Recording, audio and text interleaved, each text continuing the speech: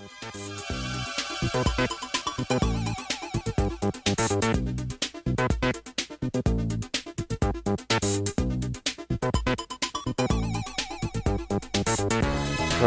Tokyo, Japan, I'm Franklin, and you're listening to the Grok Science Show.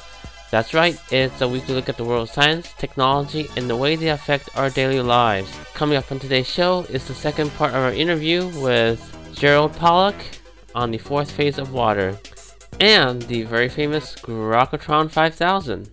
So stay tuned right here for Grok Science.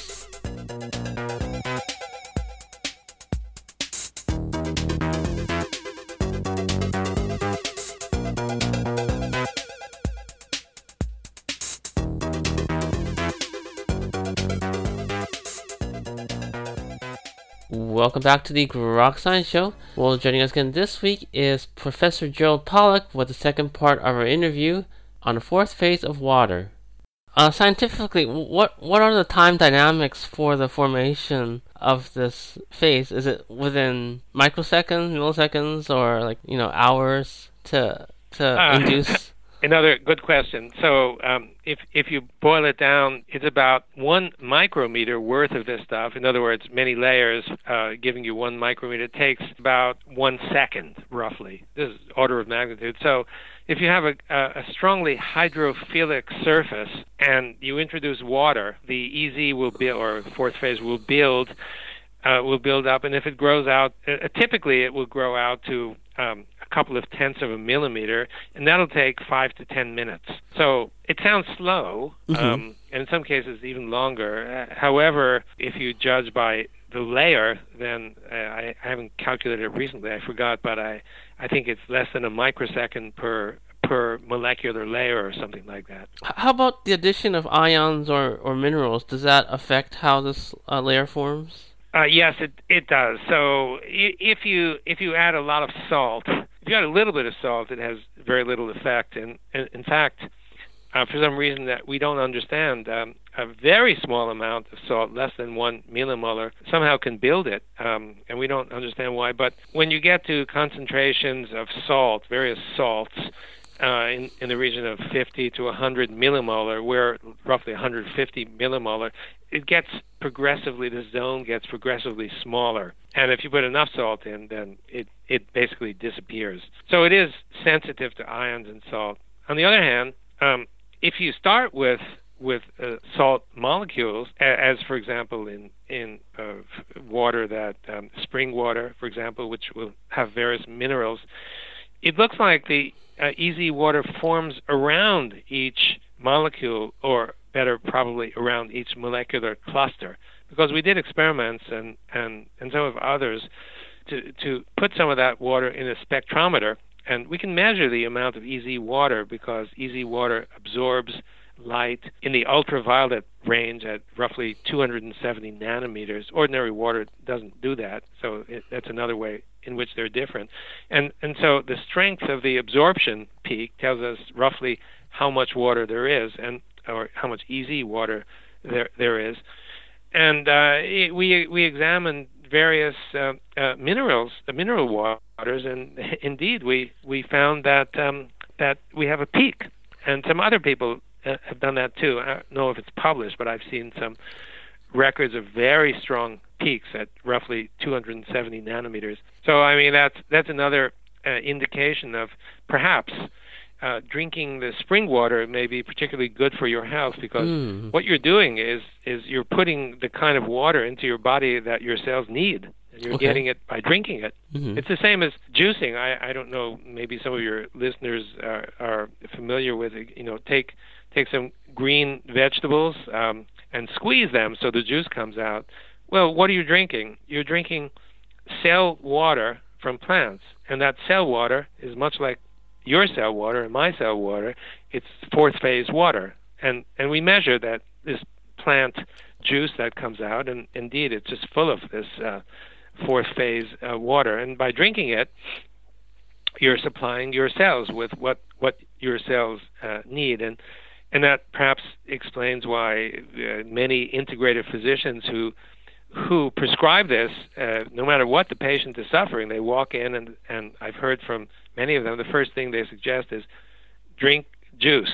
I mean, go through this green juicing, add something to make it palatable, but drink the green juice. And I think the reason they find such success with it, no matter what the patient is suffering, is that they're basically rehydrating the patient with the same kind of water that they need in their own cells to make them function properly. What I'm getting at is this: the finding of the fourth phase, and the finding that it's the stuff that fills your cells. It leads to new understanding and new paradigms about how to attain or maintain health in a very straightforward way. A new understanding. It kind of explains what we've actually known for a long time, but didn't quite understand. Well, I guess we are out of time here. I just want to thank you for joining us today. Delighted. Thank you, Frank, and appreciate your time too, and thanks for inviting me. And we were just talking to Professor Gerald Pollack of Washington University on the fourth phase of water. In a few moments, he joins us again for the Grokatron 5000, so stay right there.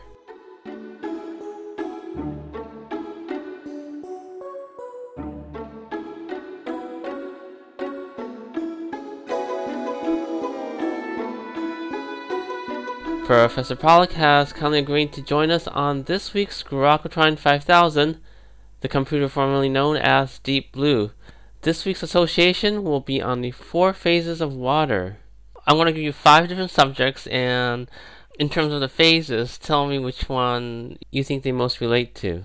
Subject number 1, Star Wars character Yoda. Which phase do you think he's in? Oh my goodness, which phase he's in? Since we presume his existence is not so different from our existence, I'd say that he's mostly fourth phase or EZ water. You think differently? I was going to say solid because he represents fundamentals. Well, that could well be, but he gets around. Yes, he moves. Okay, and so it's probably not ice. Right. Okay. Subject number 2: world-renowned physicist Albert Einstein. Albert Einstein. Sorry, what about Albert Einstein? Which phase do you think he's in? He? Yes. Oh, undoubtedly. Right now, you mean, or just he used to be? Yeah, used to be. Okay, big difference. Yeah. The evidence points to we're all mostly, not entirely, mostly fourth phase water. Is there a quantum basis to that? There's a quantitative basis. I wouldn't say, well, Einstein was not so sure about playing dice, so I'm not sure how far we can go with that, but, he was certainly human. He had human frailties, and therefore I think he's fourth phase. Okay, subject number 3, avian bottled water.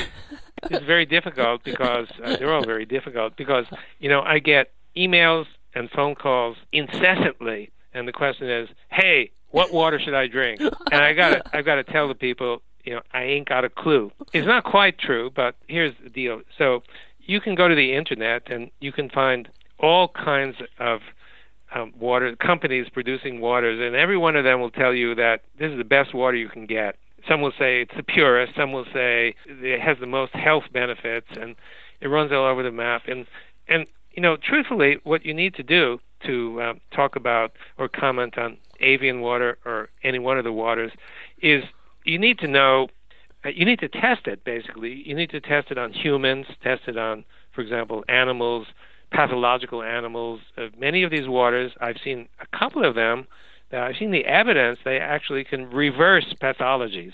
At first, when I heard this, I said, no way, but I've seen the evidence. Particularly, there's one fellow who has been producing a kind of water, first produced in an academic laboratory, and now is making it in relatively small quantities. And he called me and he said, he told me how someone who was on dialysis and was on the list for a kidney transplant drank his water for a month and went back to the hospital, and the pathology was gone. So I said, I don't believe you. And he sent me the hospital records, and then I invited him. We organized the international conference on the physics, chemistry, and biology of water each year. I'm organizer, and it's been the past 3 years or so. It's been in Bulgaria, which is rich with mineral waters, by the way. And he came, and this guy made a presentation, and by then he'd had quite a few people on this regimen. And a good friend of mine went to interview some of these people, and it was indeed true. So it's kind of secondhand, but from reliable sources, at least this one particular water has the capability of dealing with kidney pathology, and more recently the claim is with other pathologies as well.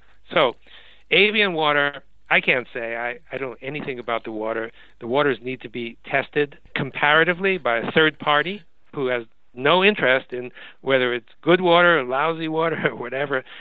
But these things require money. And, we thought that we were a good laboratory to do it because we have biological experience, we know something about water, we have the equipment, and we have the passion to figure out this. But the cost, in order to pay for all the animals and the people and organizing things, we're talking a few $1 million. Well, we applied to the National Institutes of Health, and, water? Are you really serious that you're going to study water? It just doesn't go over very well at that level. Everybody knows, well, water is just H2O, nothing. And so, we lose every time we've tried that. I think this is so critically important for humanity to figure out which waters are best for health. Mm-hmm. Even if they can't reverse pathologies, which ones will keep you healthy? And so all I can say about the water, that particular water that you mentioned, is it's certainly liquid, and it may or may not have fourth phase water in it too at some concentration. It needs to be tested. And subject number 4, more of a phenomena, climate change. Does it correspond to any of the 4 phases? Well, yeah, this is a slightly more complicated problem. First of all, the issues of climate are in the political realm right now, and so it's kind of dangerous to take a scientific stand because it seems so tinged with politics. In my own case, I've heard arguments on one side and arguments on the other side, and, I listen to these people, and they're both compelling. There's certainly a larger number of people who think that the changes in climate are man-made, but listening to the other people, they have very good arguments too, and one would have to immerse oneself full-time into checking all of those papers and references and head-scratching, whatever, to figure out which side is actually right. The majority doesn't always win. However, having said that, and I don't know which side is right, which side is wrong from my point of view. However, there's a lot of stuff up there in the sky, a lot of water, and the climate people, to my great surprise, having been interviewed together with one of the leaders in that field, the guy admitted to me that things that the physicists don't really understand about climate is clouds, the first one, and evaporation is the second one. So it's kind of interesting that the most essential features that impact climate are features that the scientists themselves don't understand. And to give you, because you asked the question about which phase of water, take a cloud, for example. So a lot of people never thought about what keeps the cloud up in the sky. I mean, whoever thinks about that, if you understand that the clouds are made of little aerosol droplets and particulates, but basically it's water, because sometimes they unzip and we get that water. It's not actually an unzipping. Actually, the experiments show that the droplets get pulled to the earth. They don't just drop out of the cloud. But the main point is, how come you can look up and you see this white cloud? So the cloud is basically made of water, little droplets of water. And, if you stand up on a ladder and you take a pail of water and pour it, the water goes down. And we know that water is heavier than air, and therefore it should reach the earth. But it doesn't always do that. Sometimes it stays up in the cloud. And the question is, what keeps it there? And I don't know if you've thought about that question, but it has to do with the phases of the water. So I'm going in a kind of roundabout way because the question is really interesting. How come the cloud can stay up in the air? And I think the reason is, without giving you the evidence and such, but the reason is that these little aerosol droplets are actually negatively charged, and they're kind of glued together by positive charges that linger in the atmosphere. And if you have a lot of those positive charges, they bring these little aerosol droplets together, and then you get a cloud. But the net charge in the cloud, we know clouds are charged. You see lightning all the time. The net charge in the cloud is negative. The net charge of the Earth, and I got to tell you, you could have knocked me over with a feather when I learned this, because I initially studied electrical engineering, and not one of my professors told me that the Earth has a net negative charge. But it's true. You can read the Feynman lectures, for example, that every pretty much graduate student in physics reads. It's from the Nobel laureate Richard Feynman, the hero of physicists, the Einstein of the second half of the last century. Volume 2, Chapter 9 talks about the net negative charge of the Earth. And when my Russian friend told me about this, he was hanging out in my lab about to catch his flight back to Russia. He was telling me about the Earth's negative charge. I said, "You're crazy. This is impossible." And he said, "Well, you're crazy because every middle school student in Russia knows about this." I guess I missed something. Anyway, so getting back to this, the Earth is negatively charged. The cloud is negatively charged. So what happens? Well, there's a repulsive force, and that's what keeps the cloud up in the sky. So, but you're asking me a slightly different question. I thought this one was interesting. The question you're asking me is what phase?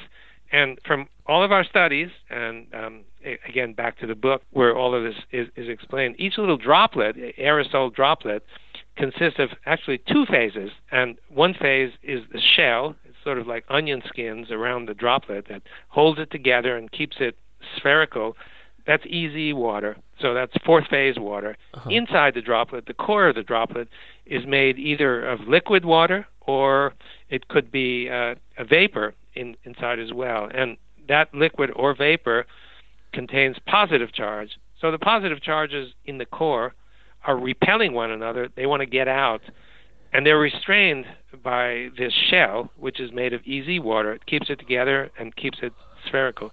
So you got a lot of phases up there. Interesting. Okay, and finally, subject number 5, the Arctic polar caps, the ice polar caps. Phase? Yes. Well, they melt and they come back every winter.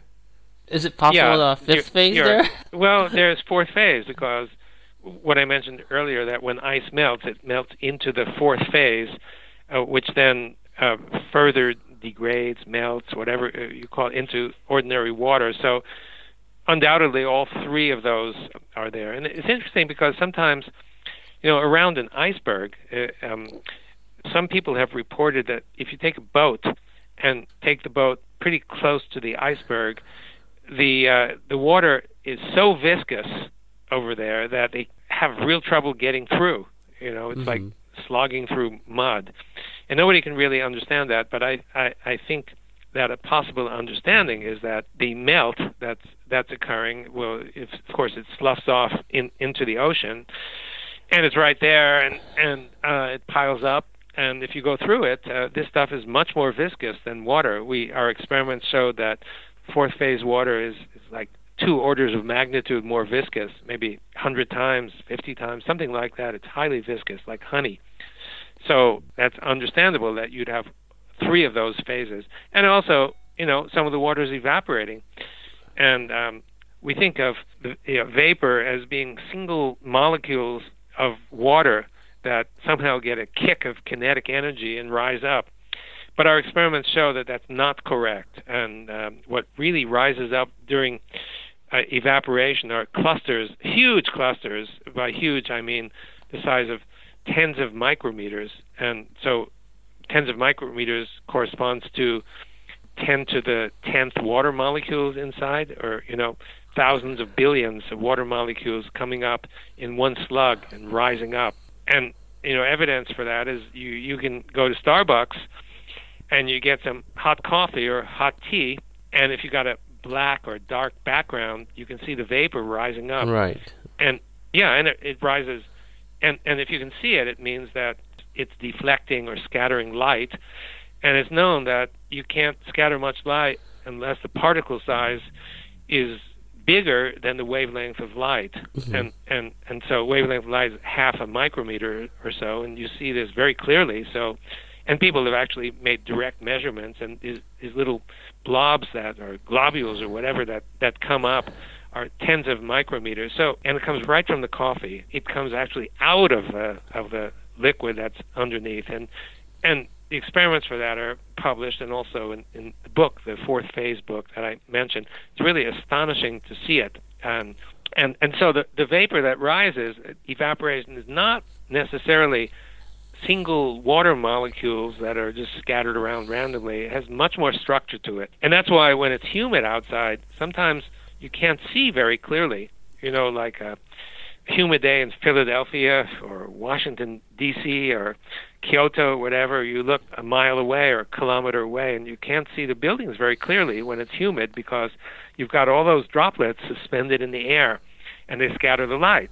And therefore the light coming from the distant building gets scattered many, many times before it gets to your eye, and therefore the image looks fuzzy. So anyway, there are a lot of phenomena that come out of these observations that, for me, are really fascinating. Great. Well, it's been a real fascinating discussion. Dr. Pollack, thank you again for joining us on Grok Science. Thanks for having me. Okay, great. Thanks a lot. Take care. All right, you too. We were just talking to Professor Gerald Pollack from Washington University. We're discussing the 4 phases of water.